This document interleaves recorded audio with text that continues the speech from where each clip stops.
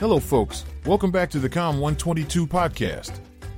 This is Davis, your AI host of the show. We are in Cape Town, South Africa, and you can hear the local tunes in the background. In a moment, Leah and Luke, two South African locals, will join us and continue the conversation on globalization.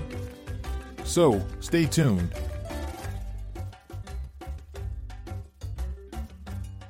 My name is Leah. And I'm Luke. We are both from South Africa.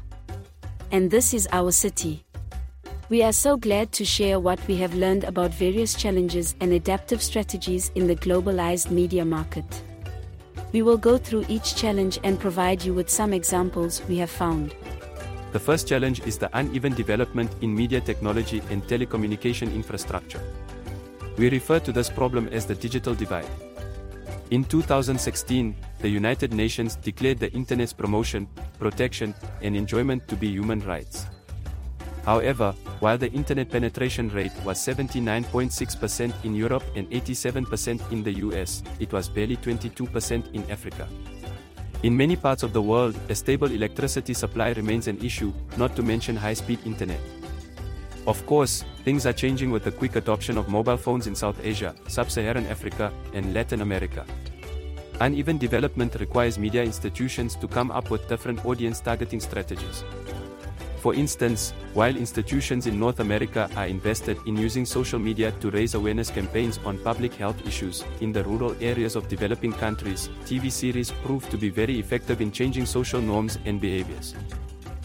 The second challenge is a legal and political one. Netflix, for example, is available in over 150 countries, but not in Crimea, a former part of Ukraine and now annexed by Russia. This is due to the US sanctions on Russia for annexing the Ukrainian peninsula. Since the full-scale war broke out between Russia and Ukraine, Netflix has exited the Russian market. Oh, yes, let's talk about Netflix in China.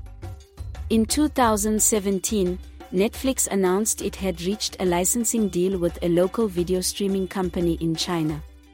Based on Chinese laws and regulations, foreign companies providing information services must partner with local companies, and local companies should be the majority shareholder in the joint venture.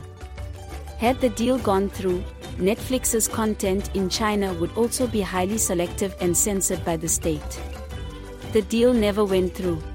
The Chinese new cybersecurity law that went into effect in 2017 has made American tech companies' presence in China increasingly difficult, if not impossible.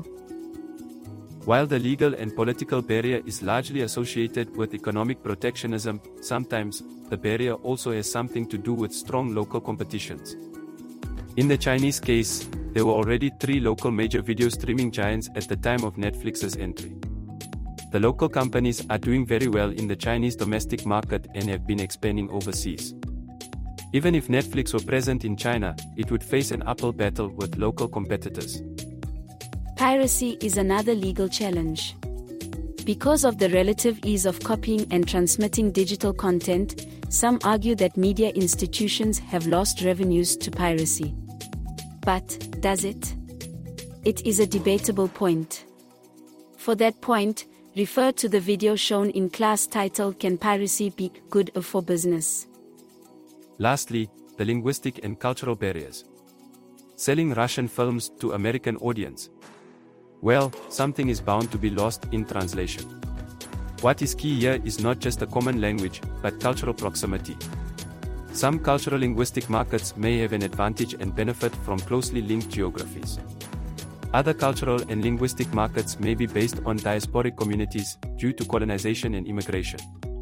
Be noted that places that seem to be culturally similar may have very different types of audience. For example, Crazy Rich Asians won big in America, but lost big in the Chinese market. It also didn't sell that much in Singapore. Local audiences in China just don't resonate with the film at all. How do media institutions overcome these barriers? For the linguistic barriers, the most straightforward strategy is dubbing and subtitling. But it is an expensive operation. Have you heard of fan subbing? It refers to fan-made subtitles for movies and TV shows. There have been quite many active fan-subbing communities doing the voluntary work of translation. But they work in a grey area, legally speaking. In 2017, a Dutch court ruled that fan-made subtitles are illegal because subtitles are considered part of a media franchise's intellectual property. For cultural barriers, media institutions can overcome by localizing media content. They can remove media goods from their original or immediate cultural surroundings and reproduce them in another locale. They might also need to change the narrative techniques used. Notice that these local adaptations are new productions, also called derivative work. Would adaptation go too far? Media institutions may edit media content to a greater extent to please local audiences or even to comply with local authorities. If there were one element that is universal, it is on-stage competition. People of every culture love to watch people compete with one another on screen. That is, perhaps, why the media franchise The Amazing Race and talent shows are so popular. Media institutions can sell not just content but format. Format sales means selling the particular features of a media good for complete reproduction in another country. When a format is sold, a new version of the media good is produced based on the original copyrighted product. The premise, character, and norms of the original are localized to fit the new setting.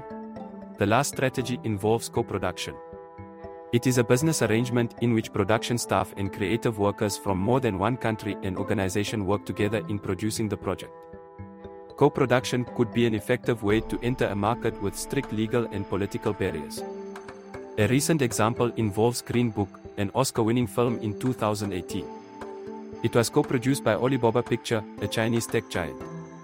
Through the co-production, this film entered the Chinese market and became the second highest-grossing Best Picture winner in the country behind the movie Titanic. Sure, there are many other strategies media institutions use to open new doors to new frontiers, particularly in their dealings with the Chinese market. Such tactics include local product placement, employing A-list talent, revenue-sharing deals with theaters, and producing originals just for the market. These practices are shaping the traditional film industry in the States. For more info on that, watch the clip from Vox on how China has reshaped Hollywood. That's all for today's episode. Hope to see you next time.